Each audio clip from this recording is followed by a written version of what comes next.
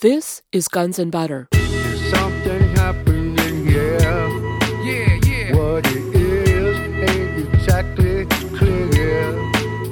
There's a man with a gun over there. The French indictments against Kagame, which have been issued about 2 weeks ago, November 23rd, it was posted by Reuters. This French judge was asked to investigate the shooting down of the plane, the double presidential assassination from April 6th. He was asked to do that because the crew of the plane was French. They were French, I believe they were French military flying the airplane, which was a Mystère Falcon donated to President Habyarimana by the son of former President Mitterrand. So I think it was Jean-Christophe Mitterrand donated this Mystère Falcon jet to Habyarimana. That's the one that was shot down. It was carrying a French crew, so the French judge was asked to investigate. And his conclusion is that Kagame and his people shot down this plane. And he's done 6, 7, 8 years of deep investigation into this act of terrorism. I'm Bonnie Faulkner. Today on Guns and Butter, Keith Harmon Snow. Today's show, Mining the Apocalypse, Terrorism and Private Profit from the Horn to the Heart of Africa.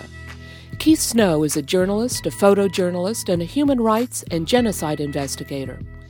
He reported for Genocide Watch and Survivors' Rights International on Congo and Ethiopia. Keith Snow was a genocide consultant for a United Nations body in the Horn of Africa in 2005, reported from the International Criminal Tribunal on Rwanda in 2001, and provided expert testimony on genocide and covert operations in Africa for a special U.S. congressional hearing chaired by Representative Cynthia McKinney in 2001. He has worked in 17 countries in Africa and has received 4 Project Censored Awards for Africa reporting. Today's show, Mining the Apocalypse, Terrorism and Private Profit from the Horn to the Heart of Africa. Keith Snow, welcome. Hi, Bonnie. Thanks so much for having me back on the program. I'm looking forward to it.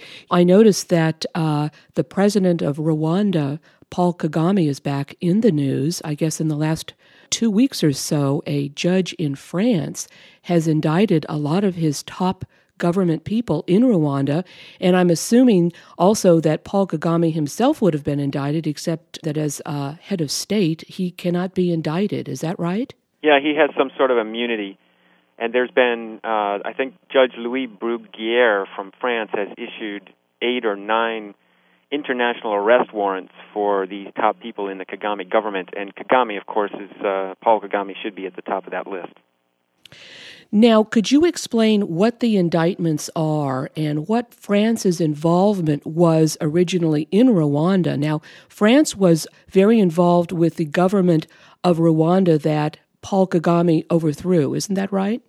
Well, you use the term Paul Kagame overthrew the government. That's not what most people believe. They believe there was a genocide. It was committed by the former French-supported government, and the Kagame government, who's in power today, stopped that genocide and saved the day. Of course, the truth is the French were deeply connected to the previous government, which was President Juvenal Habyarimana, and he had been in power since something in the 1970s, 76 or 77. And he was supported by French at the deepest levels. And the U.S. from Uganda wanted to get rid of this guy, Habyarimana, because he wasn't serving the interests of powerful corporations from the U.S. And what they did was they supported Paul Kagame, a so-called rebel leader from Uganda, with this invasion of Rwanda, which began in 1990. So, yes, French has deep connections to the so-called genocide, which is a term we need to get into later and analyze and look closely at, not take the basic media line, which is that the standard propaganda is 100 days of killing, Hutus killing Tutsis, 800,000 Tutsis dead. That's the standard line. So it goes much deeper than that. Well, maybe we should talk about Paul Kagame, who he is, what his background is. Paul Kagame, who is the president of Rwanda, was actually born in Uganda and had military training here in the United States. Talk a little bit about Paul Kagame and his background.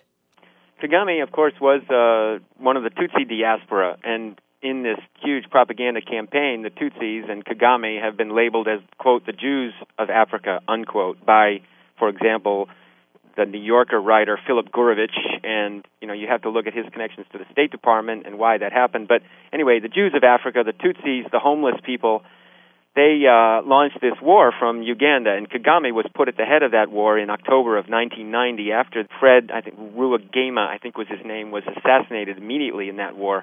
And Kagame was trained at Fort Leavenworth, Kansas, by the Pentagon. He's deeply connected. I have a picture sitting here on my desk which shows his class that he graduated in, this elite little class. And you wonder where these other Latin American and Asian-looking fellows have ended up in other governments and what kind of nasty stuff they've been up to. So Kagame was trained by the Pentagon. He was put at the head of this rebel army from Uganda. He had never been in Rwanda. He is not a Rwandan. He's a Ugandan-born, not a refugee, but a foreigner.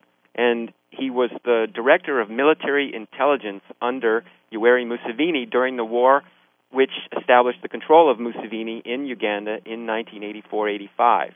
So Kagame's background is terrorism, repression.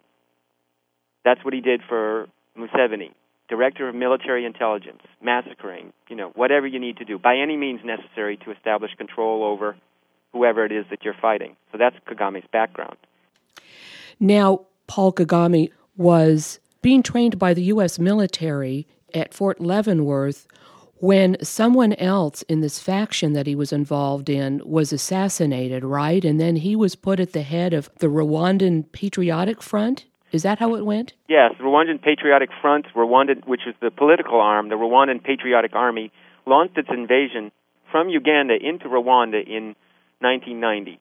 And that began this 5-year war to basically overthrow the government of Rwanda at the time, which was this French-supported Juvenal Habyarimana. And of course, we're talking about deep political and economic ties between France. Mobutu in Zaire was very close with Habyarimana, and Habyarimana had other very close ties to other French-supported dictators who'd been in power for 20 or 30 years, including Guinessabe Eyadema, the president of Togo, and the president of Gabon, for example. So, what happened in 1994? A plane was shot down that was carrying both the president of Burundi and Rwanda, and this is getting back to these recent French indictments against Paul Kagame's top lieutenants, let's say, in Rwanda. What happened in 1994? April 6, 1994, the stage had been set, the ground was ready, the fruit was ripe for this massive, massive killing to unfold in Central Africa in this tiny little country called Rwanda. Now, the U.S. knew about this, and the UN knew about it. French knew about it. The Belgians knew about it. The French and the U.S. and the Belgians had different factions fighting against each other for the previous 4 years leading up to April 6, 1994. And just prior to that, Prudence Bushnell, the State Department agent from the U.S. under the Clinton administration, and Susan Rice and Tony Lake, these top-level officials under Clinton, had organized this peace process in Tanzania. So they had the president of Zaire, Mobutu, fly over there, and they had the president of Rwanda and the president of Burundi, and it was brokered by the Tanzanian government. And it was the Arusha Accords, it was called. And actually there had been some previous Arusha Accord meetings as well, so I may have that incorrect. But anyway, in April 6, 1994, flying back to his own country, President Juvenal Habyarimana and the president of Burundi and the chief of staff for the army in Rwanda were all on a plane that was shot down on the approach to Kigali Airport. Now, it's been called a plane crash over and over and over by the media. Immediately, they established it as a suspicious or mysterious plane crash. It was never anything of the sort. It was a double presidential assassination, an international act of terrorism. The U.S. has blocked every attempt to investigate the plane crash, and there's claims by top UN officials who were in office at the time that the CIA was behind this shooting down of that plane on April 6, 1994. And, of course, that sparked the famous so-called 100 days of killing that have all been, all these dead bodies have been attributed to the Hutus, which is another part of the mythology. So Kagame played a major role in shooting down this plane. The information has come out in various ways over and over and over, and it's been completely suppressed by the media. One of the first reporters to report anything about the role of the Kagame network. There was a network that Kagame had established, and the Belgians were connected to this, and the U.S. was connected to this. One of the first reporters to report on this was a fellow from Canada. So Kagame was definitely involved in orchestrating this double presidential assassination and shooting down the plane. They used surface-to-air missiles that apparently, were well tracked, and they were known to have gone to Uganda and then to Rwanda. They came in through the UN's specially organized weapons-free zone, and so the UN had a role in this. The United Nations peacekeeping mission at the time had a role in this assassination of two presidents. And this, of course, is completely hidden by the media. It's completely hidden by the International Criminal Tribunal on Rwanda. But there's actually some transcripts now, some testimonies by defense lawyers against certain witnesses that are top-level officials, like General Romeo Dallaire, the Canadian general. And you can see that there's a strong bias in favor of covering up what happened, in favor of the RPF, and never, ever getting to any of the deeper questions about who did it and who's responsible for sparking this cataclysm, which resulted in, the death of millions of people and subsequently the invasion of Congo, Zaire, from Rwanda. Now, the missiles that were used, or the missile that was used to shoot this plane down on which two African presidents were flying, these missiles were traced back to Paul Kagame's group. Isn't that right? Yeah, they were traced even further back to, apparently they came out of, I think it was Iraq, and this has been well established. So yeah, there's all kinds of investigations that have been done which point to Kagame and his people. In fact, the most darning evidence is the defectors, the people who have left the Rwandan Patriotic Front and the Rwandan Patriotic Army and its, current manifestations, and they've defected and openly claimed that the Kagame government and his military leaders did this killing, and then all of this other stuff that has been completely hidden by the media or from the American public, for example. Now, you mentioned this General Romeo Dallaire, and I've noticed in some of the articles that you have written that this General Dallaire actually was working on behalf of the United Nations, and also that it was he who was responsible for shutting down one of the runways at the airport in Kigali. Yeah, defense attorneys from the ICTR have sent me documents which show that Dallaire played a very specious role in what was going on in Rwanda at the time and sided openly with the RPF. And, that's the whole framework of overthrowing the government of Habyarimana, the previous government of Rwanda. It's the same thing you see going on in Sudan. It's this incredibly rich, sophisticated, organized overthrow of a government using all kinds of psychological operations and perception management in the media. So what was going on at the time was when this RPF, led by Paul Kagame, invaded Rwanda in 1990, no one raised a red flag and said, hey, there's an insurgent group waging a war against a legitimate sovereign government, and we need to hold them to account for human rights atrocities and for violating international law by invading a sovereign country. No one said that. Instead, Amnesty International and this guy Alex DeWaal, who is currently writing all this stuff about genocide in Darfur, they started to publish this stuff about how the government of Rwanda, the Habyarimana government, supported by France, was committing massive genocidal atrocities against the RPF invaders. Now, the RPF was invading. The Rwandan Patriotic Front was an invading army, but they didn't ever stand up and say, look, this army should not be invading, we should pull them out, and this is a violation of international law. Instead, they sided with the RPF, pressured the government of Habyarimana all over the place, accused them of genocide as early as 1993, and this includes Alison Deforge, this Human Rights Watch expert on Rwanda who's published a book as well. And Dallaire, he was a Canadian military agent, a general. He was put into the head of the UN peacekeeping mission in Rwanda in October of 1993 and immediately went about working on behalf, in very nefarious ways, working on behalf of the Rwandan Patriotic Front and bringing the government of Rwanda to the bargaining table. And so that's how they did it. They manipulated the government of Rwanda into a position where they had to come to the bargaining table and bargain with terrorists, which would be the Rwandan Patriotic Front. And all the time, the Rwandan Patriotic Front was getting its foot more and more in the door of Rwanda, establishing greater military control, greater political control, greater economic control. It was sending in agents. It was disguising some of its own people as government soldiers and committing atrocities, and then they were being blamed on the government. This is the same thing that's going on in Darfur today with the Janjaweed. There's definitely covert forces in there. People are being disguised as the enemy, and they're committing atrocities, and then they have a tactic of leading the media to the dead people and saying, look, this is what those terrorists did. But no one's ever held to account for the role of this covert operation and the psychological operations behind it. So Kagame was the advance guard for this huge psychological operation and military operation. And behind him was General Romeo Dallaire, the head of the UN, who was a Canadian military general. And he today is, of course, a member of the Canadian military. And he published a book called Shake Hands with the Devil. And he's all over the place with respect to this, I'm going to call it the overthrow Sudan stuff, which other people call genocide in Sudan, save Darfur, you know.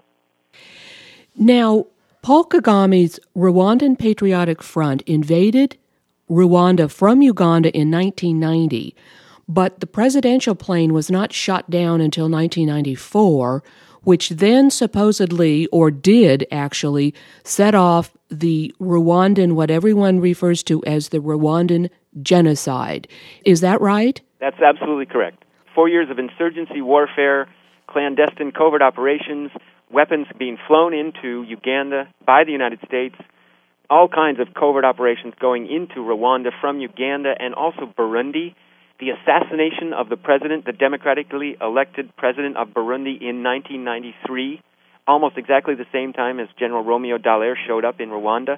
And then the assassination of the subsequent Burundian president again in April of 1994. I'm speaking with journalist and human rights investigator Keith Snow. Today's show, Mining the Apocalypse, Terrorism and Private Profit, from the Horn to the Heart of Africa. I'm Bonnie Faulkner. This is Guns and Butter. Now, why was the United States supporting Paul Kagame to go in and take over the Rwandan government? What is behind all of this? What's going on? Well, that raises the big explanation that everybody says is we don't have any interest in this tiny little country called Rwanda. All they have is a few gorillas, G.O. The four-legged, hairy, bestial kind of species that's related to humans, as opposed to gorillas, G-U-E-R, the soldiering kind. In fact, Rwanda would become the base of operations, the trigger point for the attack, invasion, and overthrow of the government of Zaire, Mobutu Sese Seko. And, of course, Mobutu was very much supported by the U.S. for years, and so people are confused. Well, if the U.S. is overthrowing the government of Rwanda because they're supported by France and establishing a new government in Rwanda, then why are they overthrowing their own client, this guy Mobutu, in Zaire, which is the big state to the left of this tiny little country, Rwanda? Well, the answer is minerals, oil, natural resources. Zaire is the richest, absolutely the richest country on earth with respect to natural resources. Mobutu, it's true, was a man totally backed by the United States, but this gets down to very intricate and sophisticated and, twisted networks of corporate and military and economic control. So you've got corporations fighting corporations, and they have their individuals, and they have their presidents, and they have their dictators, and they support one side. They'll support both sides if they realize that one side's going to be overthrown. So at the time, for example, powerful political factions from Belgium and the United States and multinational corporations were supporting both Kagame and Habyarimana's groups in Rwanda from 1990 to 1994 because they didn't really know how it was going to end up, and they wanted to make sure that they had control in the end and that they were betting on both horses, so to speak. So Kagame's role was, with Museveni, the president of Uganda, was to overthrow the government of Congo and entirely reorganize that deeply entrenched dictatorship, extortion, all of the networks of criminality that had been going on there for 50 years, totally supported by the CIA and the Belgian arm of the intelligence and the Mossad and the British arm of intelligence and all these corporations and all these powerful Belgians, to overthrow that system, reestablish and reorganize and gain control of resources that some powerful factions didn't have control of. That's why the Clinton administration, was very much deeply behind what happened with respect to Uganda and Rwanda invading the Congo. And the Bush, you would say the Republicans, had a deeper connection to Mobutu at the time. So, for example, Pat Robertson, under the disguise of humanitarian operations, he had exploitation networks taking diamonds out of Mobutu's Zaire for years. And so did Maurice Templespan, this guy very close to Clinton, very close to the Democratic Party. But also, for one reason or another, he was able to maintain his connections to the Mobutu government through the CIA and get the diamonds out and other products during the 60s and 70s and 80s and 90s. So it becomes this, as I said, it's this really serpentine, difficult to unravel networking of extortion and criminal racketeering and weapons, and you've got different corporations and different individuals on different sides, and even people within the U.S. government itself would take different policy positions in support of or against Rwanda, or in support of or against Uganda. And it involved, the SPLA, the Sudan People's Liberation Army from southern Sudan, also a U.S.-supported clandestine group trying to overthrow the government of Sudan for over a decade.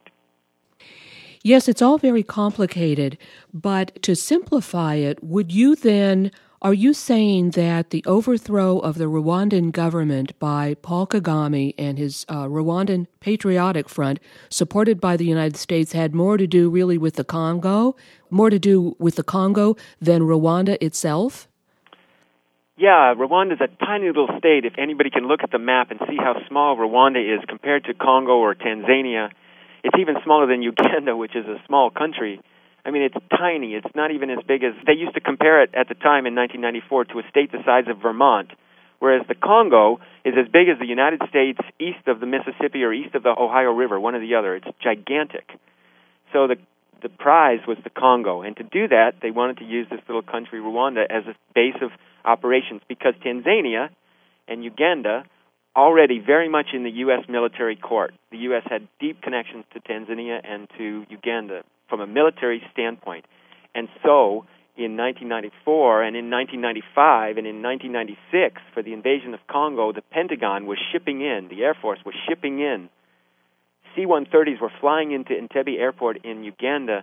Every 10 minutes, a new plane would arrive for months, carrying military equipment that was destined for Congo. And I have direct testimony from eyewitnesses on that. I have testimony from eyewitnesses who were in the Ruwenzori Mountains between Uganda and Congo who saw U.S. military, white guys, U.S. military, clearly training.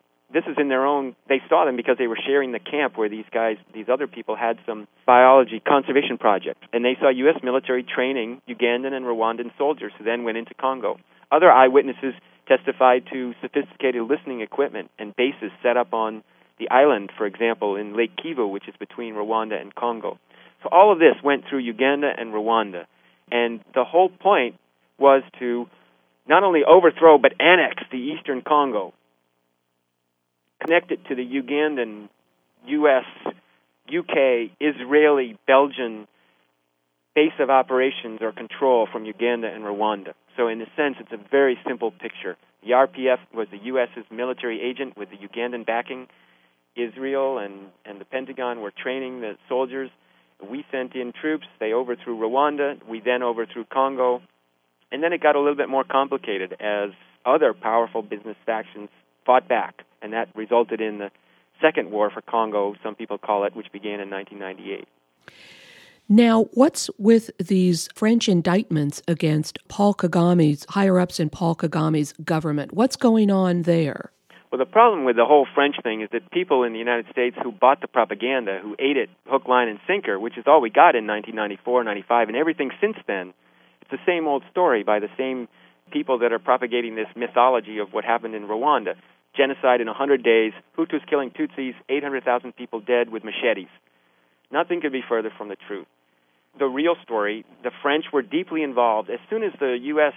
supported Kagame's Patriotic Front invaded from Uganda in 1990, the French dropped 500 paratroopers and fought them back. So this is a war. It's just like Darfur today. It's a war. It involves France and the United States at deepest levels. It involves China and Taiwan in Darfur.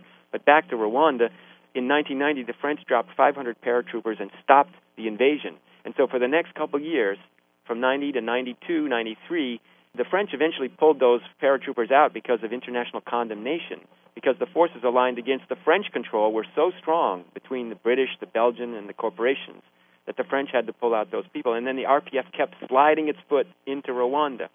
But the French over the next 4 years, from 1990 to 1994, did play a major role in the killing. They did organize massacres. They organized people to commit massacres. They organized assassinations. They were fighting against the Rwandan Patriotic Front, Uganda, Israel, the United States, and factions from Belgium. Not everybody from Belgium, but some factions from Belgium. And so the French indictments against Kagame, which have been issued about 2 weeks ago, November 23rd, it was posted by Reuters, this French judge was asked to investigate the shooting down of the plane, the double presidential assassination from April 6th. He was asked to do that because the crew of the plane was French. They were French, I believe they were French military flying the airplane, which was a Mystère Falcon donated to President Habyarimana by the son of former President Mitterrand. So I think it was Jean-Christophe Mitterrand donated this Mystère Falcon jet to Habyarimana. That's the one that was shot down. It was carrying a French crew, so the French judge was asked to investigate.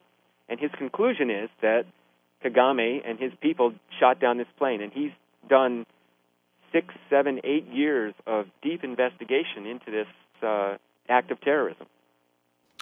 You know, Keith, I read an article about Paul Kagame actually being in Great Britain recently and meeting with the Queen. I saw the pictures. Yes, so he's going about, I assume, gathering support from other countries because of these French indictments. It's much deeper than that. Not only does he meet with the Queen, he meets with George Bush in the White House and has prayer breakfasts. He's been down to the Baker Institute in Texas, which was named after Howard Baker. And he's been out in California with some big AIDS foundation. He's connected to Chevron and Pfizer. He's been all over the United States since 1994, always with this sad story about the genocide committed against his people, the Jews of Africa. All he has to do is mention genocide and everybody shuts up. Nobody's going to speak up against him. But the fact of the matter is, Paul Kagame is a notorious war criminal, isn't that right? He is the number one agent of terrorism on the planet. If we're talking about dead bodies alone, millions in Rwanda and Congo, millions, 10 million in Congo is the number today that I think is. This is also a number given by the people who are working in Spain, who also have a people's tribunal kind of thing and a lawsuit against the government of Kagame because 6 Spanish priests were killed. I believe it was 6 Spanish priests were killed in 1994, and it's believed they were killed by the RPF, the Rwandan Patriotic Front, Kagame's people. So the killing was Kagame's people. And when we go back to the issue of, Kagame meeting with the Queen or meeting with George Bush, Kagame and the RPF have a vast network doing not only disinformation, but protesting and doing assassinations. And all they have to do is point the finger at anyone they want who's from Rwanda, whether they were Hutu or Tutsi, anybody who's become an enemy of the state, even if it's because they're speaking the truth about the government of Rwanda killing people or whatever. All they got to do is point the finger at him in Chicago, for example, and say, this man committed genocide, and he'll be arrested by the immigration officials. Now, this happened 3 years ago to a man named Zuzu who's in prison in Chicago today. At the same time, Kagame has his network all over the country, people that have committed massive atrocities within his defense establishment are now in positions of power within the United States, working as either agents in the embassy or as part of the ambassadors' networks here. And he has individuals who are professors at colleges, and this is his network. And he sends in money, and he will ask them to protest. So when the judge issued these warrants, which were after Kagame and his top people, of course, Kagame immediately stood up and said, these people are denying the fact that the French were involved in a massive genocide, and they're just trying to cover up the genocide against us poor Tutsis, the Jews of Africa. And Kagame's people have been paid to organize protests at the French consulates in Chicago, for example. I was there on December 1st, and at other places, other embassies and places around the world. And the protest is on this basis. Genocide was committed against us. The French are denying their role in this. They've issued these warrants. It's all political, and they're just trying to get themselves out of a deep hole. We didn't do it. The Hutus did it. And basically, it's just a massive political effort, which is completely, on one level, backed by powerful factions in the United States, in the government, corporations, individuals, Clinton, Hillary Clinton, Donald Payne, Susan Rice, Anthony Lake, Prudence Bushnell, the same people who are today organizing, massive foreign affairs, foreign intelligence programs, whether they're psyops or they're effectively invasions like Tony Lake and Susan Rice are calling for with respect to Sudan. And these people aren't going to speak up about the role of what happened of the Kagame government committing this massive terrorism in Central Africa because they're implicated. Susan Rice is clearly implicated. Yeah, Keith, I want to get into who these top-level U.S. officials are, but I wanted to mention before we do that an activist friend of mine in Montreal, Quebec, called me maybe 6 or 8 months ago, very upset because Paul Kagame had been allowed into Canada. And, of course, there are very powerful Canadian mining interests that he is affiliated with. Does Canada play a part in all of this? Massive. Absolutely. Canada is completely involved. First of all, there's General Romeo Dallaire, current Canadian military agent. He's a general in Canada. He was the head of the UN peacekeeping, quote, unquote, peacekeeping mission in Rwanda in 1990, established in 1993, 94. And then he did the work of the RPF. He made sure that the plane that was carrying the two presidents could be shot down because he closed one half of the runway on request of the RPF. Then he made sure that there was no investigation of the plane crash. He's a Canadian general. There's Barrick Gold Corporation, which has interests in eastern Congo, which was very much connected to Uganda and Rwandan interest and still is. And, of course, Barrick Gold has mining operations in Tanzania, Mali, Niger, or Burkina Faso, 6 countries in Africa. So Barrick Gold, who are they? Former Prime Minister of Canada, Brian Mulroney, is one of their directors. Former U.S. Senator Howard Baker is another one. Former U.S. President George Herbert Walker Bush is their international advisor. Shell Oil Company, very deep with Canadian connections as well as American connections and Dutch connections, very much behind Kagame. All kinds of Canadian mining companies like this guy, Jean-Raymond. We can talk about these people that I call the untouchables. There's Jean-Raymond Boule, and he was very close to Clinton. And these guys came out of mining companies in Canada, set up a base in Hope, Arkansas in 1995, right after we'd established control in Rwanda, meaning the United States established control in Rwanda, and then moved into the Congo and eventually changed their name to a company called Adastra Mining, which has big contracts in Congo today. There's all kinds of little Canadian mining companies that aren't so little, whose names I can't necessarily remember, but Sutton Resources or Banro, all these mining companies connected to Museveni and Kagame and the mining in eastern Congo, or not even in eastern Congo, in other parts of the Congo.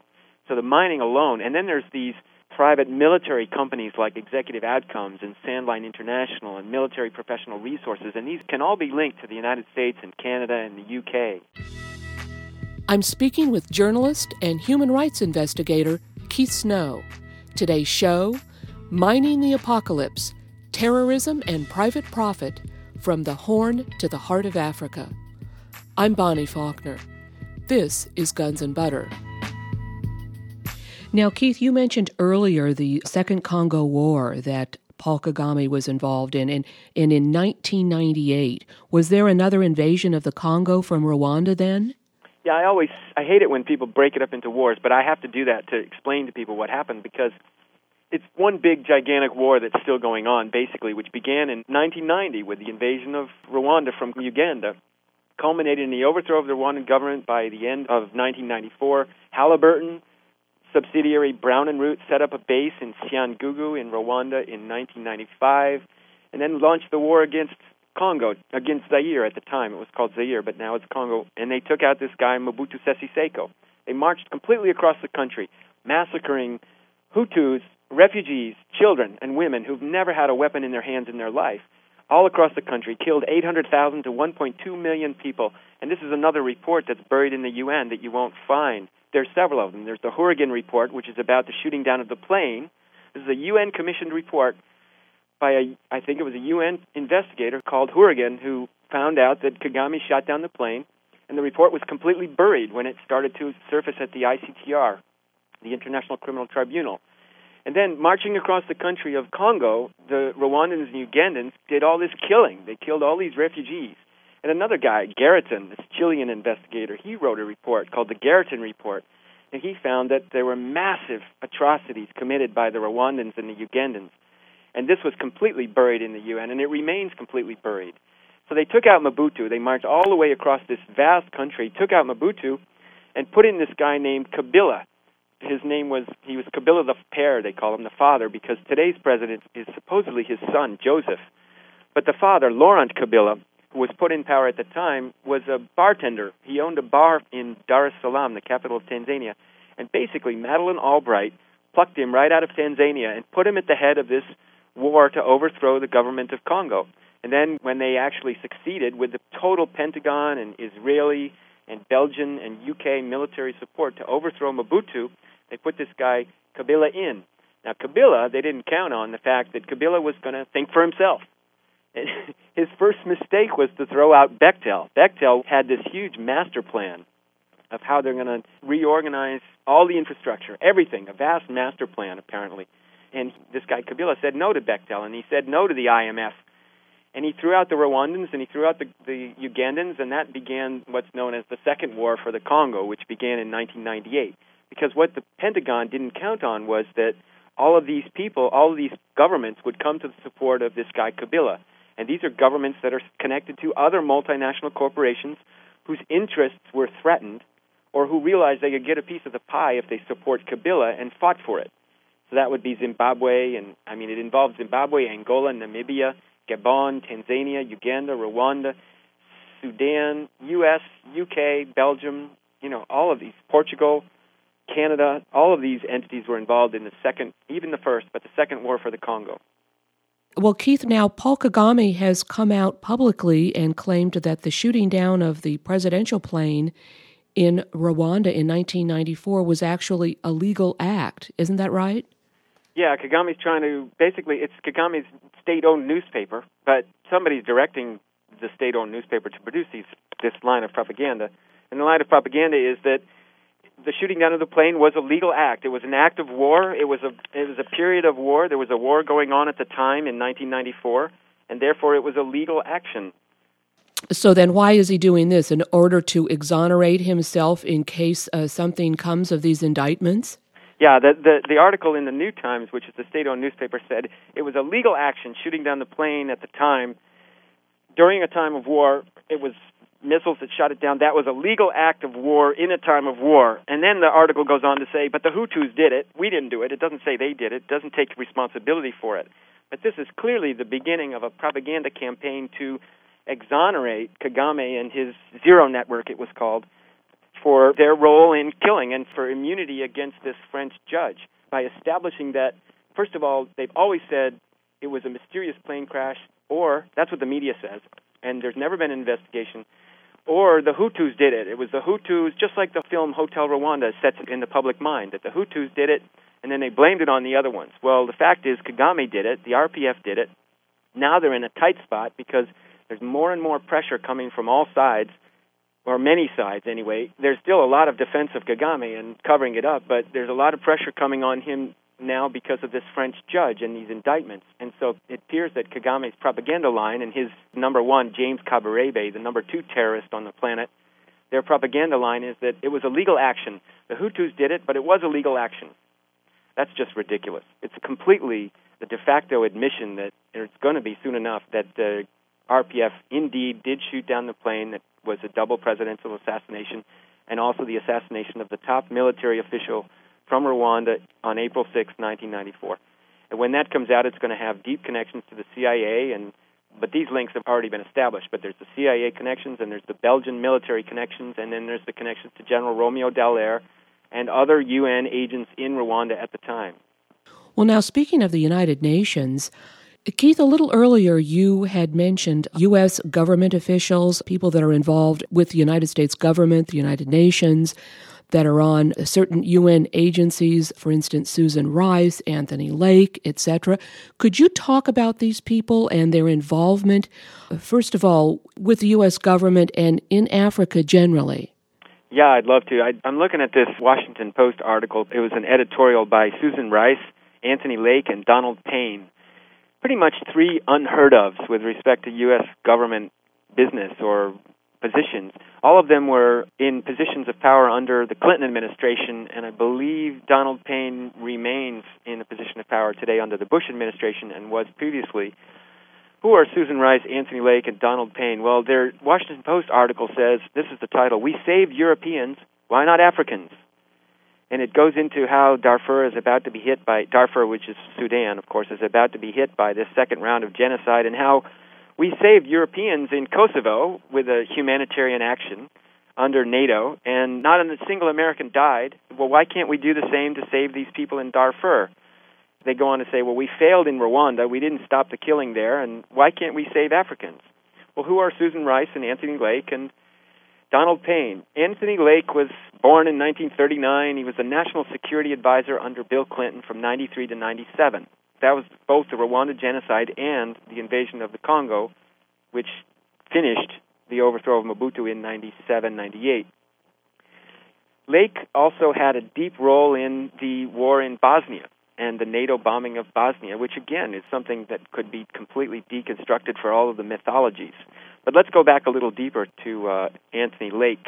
He was an assistant under Henry Kissinger. And of course, Kissinger's name is all over this stuff because he's on the board of the International Rescue Committee and the International Crisis Group, and on the board of a couple other things which you can ask me about. And back in the 70s, what Lake did with Kissinger was he forwarded this idea about using nuclear weapons in Vietnam. And this tells you where Anthony Lake is coming from. Kissinger and Lake was one of the people that was providing information to Kissinger as an aide, and several other people, about using the nuclear option against the North Vietnamese. And now this is very similar to what we're seeing today with respect to using the nuclear option against Iran, and it's more than just, saber rattling. There's some serious discussion about whether we should use nuclear weapons against another country. And this article by Lake and Rice and Payne is basically advocating the invasion of the bombing of the government of Sudan, the bombing in Sudan. It says, for example, some people will reject any future U.S. military action because of Iraq and torture scandals in Afghanistan, and people will respect this future military action, reject it, especially against an Islamic regime, even if it's purely to halt genocide against Muslim civilians, and that's what the claim is in Darfur.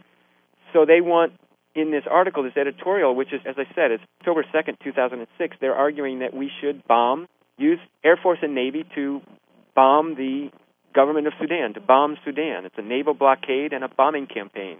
So this is a very deep pro-warfare position that Lake and Rice and Payne are taking, and they've basically been involved in this kind of U.S. terrorism since 1960s when Anthony Lake was under Kissinger. So Lake went on to become National Security Advisor for Clinton, which means that he was connected to the National Security NSA, the National Security Administration, at the deepest levels and responsible for some deep policy decisions. Today, Lake and Susan Rice are also on the advisory board of this thing called the America Abroad Media. And basically, that's 100 radio stations in the U.S. and 145 countries worldwide, and they use the National Public Radio Network to put on this programming, which is pro the thinking of these powerful officials, which include Zbigniew Brzezinski and Robert Gates, the guy that was just nominated. He'll be sworn in on December 18th as Secretary of Defense. And Anthony Lake and Susan Rice, they're all on the board of this America Abroad Media, and it's a massive public relations, perception management, psychological operations campaign using National Public Radio. Currently, they're advocating the overthrow of government of Sudan and other policy international foreign intelligence positions. So that's Anthony Lake. He also had a deep role in Angola in the 1996-97 time frame.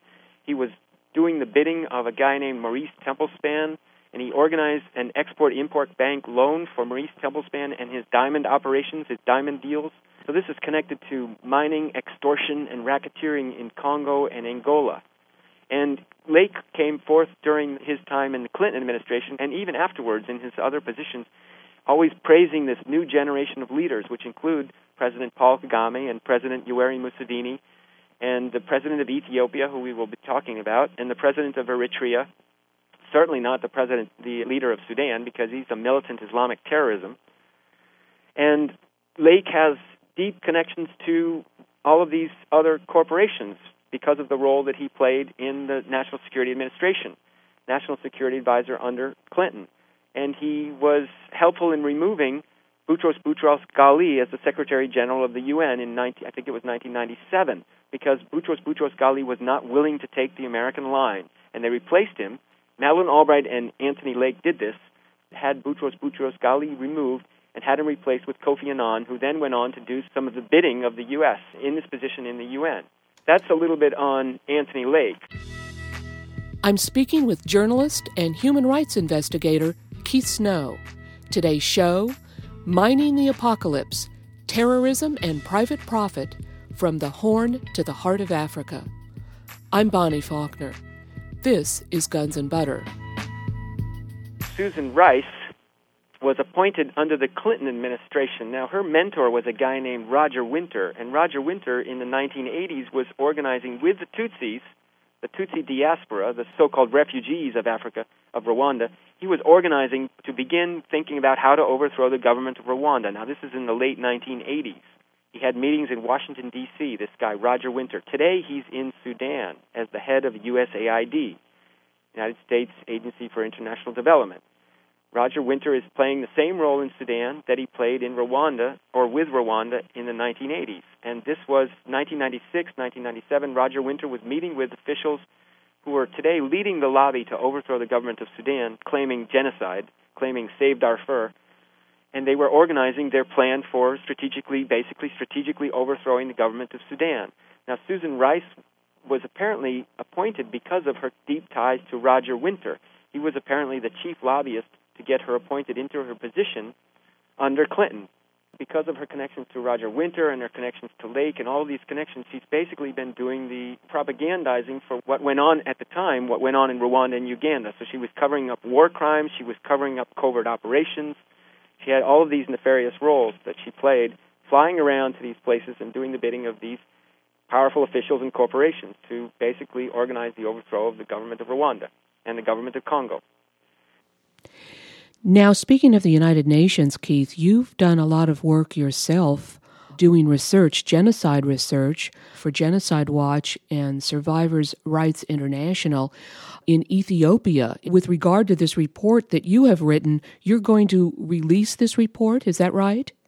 Yeah, my apologies go out to some of my colleagues back in the UN who I worked with in the fall of 2005, because I'm going to release this report, which remains secret within the UN. It's something that the UN doesn't want to talk about because there's fears that it will provoke the government of Ethiopia to punish the UN or punish the UN bodies that I work with and throw them out of the country, for example, because the report clearly establishes that the government of Ethiopia is responsible for massive atrocities against innocent men, women, and children within its own country, within Ethiopia.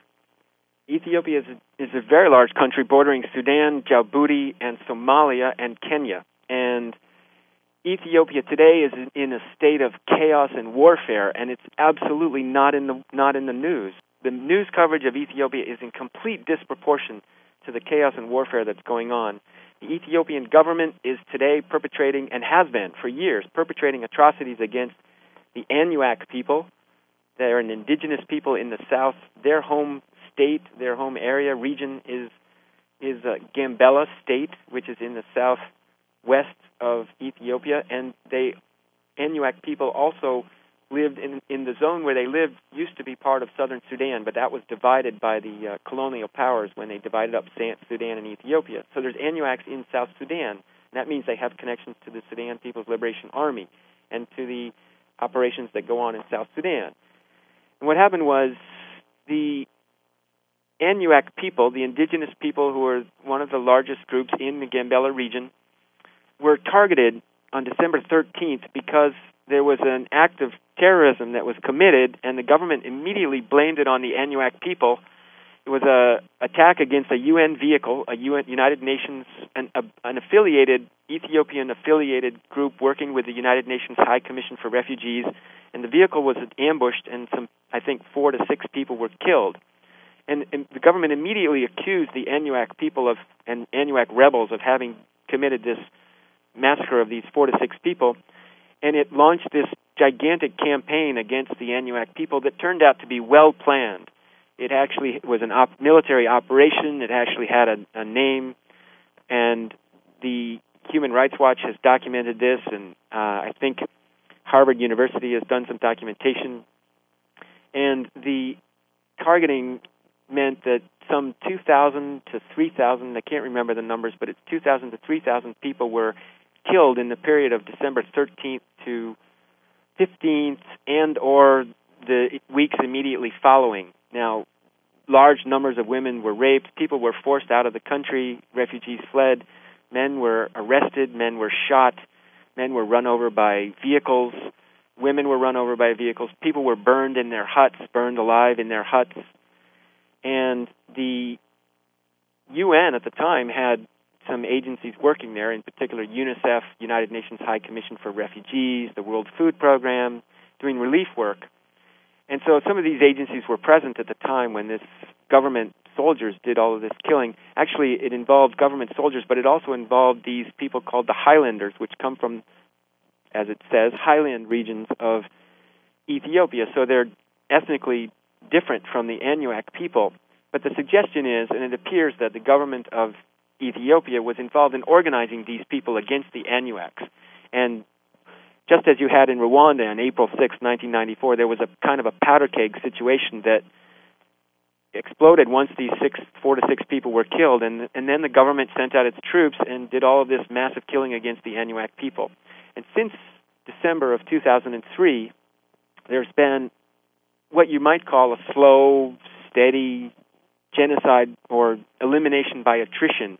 And I hesitate to use the word genocide, just as I hesitate to use the word genocide with respect to Sudan and Darfur, because on the one hand, it's genocide against the African people. You've got African people dying by the millions all over the continent. So there's this massive genocide perpetrated by capitalism or Western institutions or Christianity or Judaism or all of the above against black people in Africa. And that's very real. In Darfur, you can say there's a genocide. Thousands of people have died, hundreds of thousands of people. In Ethiopia as well, there's a genocide against the Anuak people. But at the same time, there are Anuak rebels fighting against the government, and they're being supported by outsiders, and there are rebels in the Darfur region on a much bigger scale being supported by the U.S. and supported by Israel, and they're fighting against the Khartoum government. The case in Ethiopia, and the reason we don't hear about Ethiopia is because the Ethiopian government is completely backed by the Pentagon. And the Meles Zenawi, the current president, is allowed to commit atrocities. Now, Ed Herman and Noam Chomsky published a book called The Political Economy of Human Rights, where they get into the fact that some human rights are considered atrocities and other human rights violations are not considered atrocities, and this is dependent on whether the government is friendly with the U.S. corporate interests or it's unfriendly. So, for example, Gabon, 1990 or 1991, 2,000 students were massacred in Port Gentil, and we didn't hear anything about it. And in Tiananmen Square, we heard all about the massacres that occurred in the same 1989 time frame. And that's the political economy of human rights. It suggests that, for example, there's genocide in Sudan, but there's no genocide today in Ethiopia. So my report, which was, by the way, I had a colleague working with me who does not want to be named, and this colleague is a former Human Rights Watch lawyer and an international legal expert trained by the international legal community who's taken some very high-level positions within the international criminal tribunals as well as the doing genocide work and Human Rights Watch work. So together we produced a 95-page report which looks at how basically the bottom line, the final conclusion that you have to talk about is the fact that within 10 years we believe these Anuak people, their culture, their entire way of life will have disappeared from the planet. So the problem is that the UN has this report and they aren't talking about it because they're very close with the government of Ethiopia. They don't want to be kicked out of the country, or they don't want to offend the government of Ethiopia, who's very close to the Pentagon and brings up all of these connections to Tony Lake, who is the head of UNICEF USA, and the agency that I was working for at the time in the UN last fall was UNICEF, and it was an exceptional consultancy because UNICEF is not an investigative body, and it's the United Nations Children and Education Fund, but they brought in myself and this other genocide expert to investigate the situation because they were no longer able to pursue their programs because the government was committing so many atrocities and the Anuak people were fighting back. The question comes up exactly why they had this investigation commissioned, because finally the report was never released. It wasn't even given, apparently, to the government of Ethiopia. Although the government of Ethiopia apparently is aware of it, they made him aware of it, and so they use it as a lever against them, but never anything critical, never anything serious. And if you look at the level of death and despair in Ethiopia, in Gambela, my God, the women and children are just, the women sit around drinking and smoking this local stuff that completely zones them out to the reality of the fact that soldiers could come at any moment and rape them and take the men and kill the men in front of their eyes and commit the most egregious atrocities that interviewing hundreds of people over the course of 3 months in some of the most remote territory on the planet, we were able to document and to compile into a very clear case of how a government is committing massive atrocities against its own people. And the same thing is true in other parts of Ethiopia. So there's a massive campaign against the Oromo people, and there's an Oromo Liberation Front which has been fighting against the government. What's behind the Ethiopian government's attack on the indigenous populations, the Anuaks and others? Oil. Has oil been discovered in the Gambela region? There's huge Chinese-Malaysian oil exploration going on in the Gambela region. There's also gold, and it's a food-producing area. There's all of these tribal conflicts that are going on that have been stirred up by the government.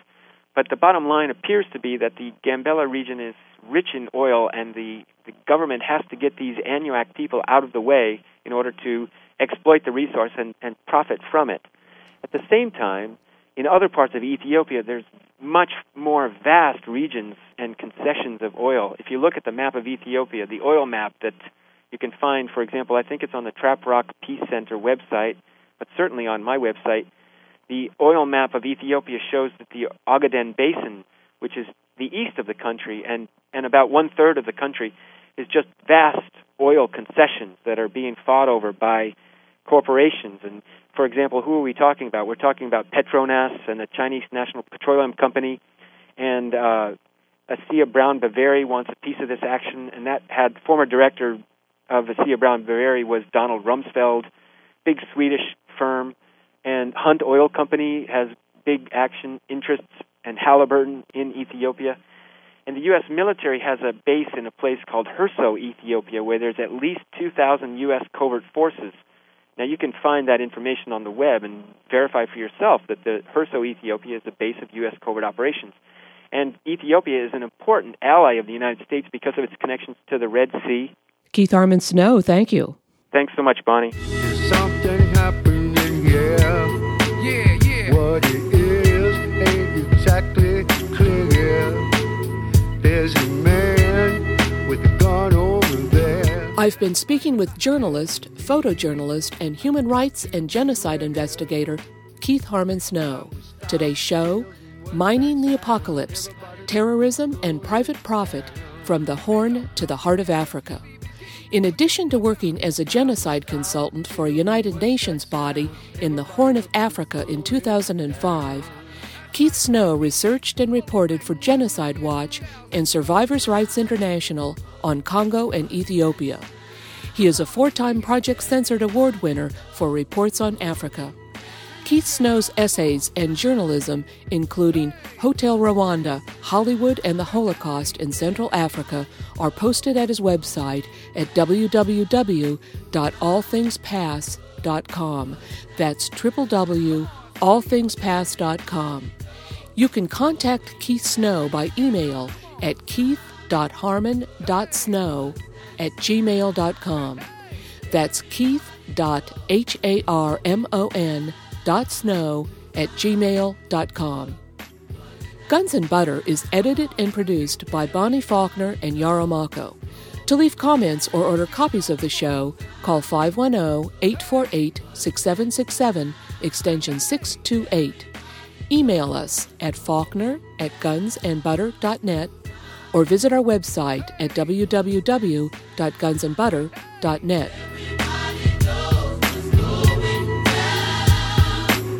Hey yo, these are some serious times that we living in, G. And a new world order is about to begin. You know what I'm saying? Now the question is, are you ready for the real revolution, which is the evolution of the mind? If you seek, then you shall find that we all come from the divine. You dig what I'm saying?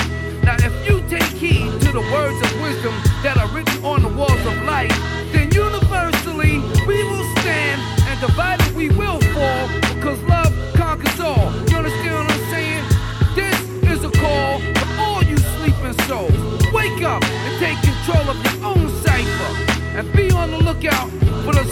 sniper trying to steal your life. You know what I'm saying? Look within yourself.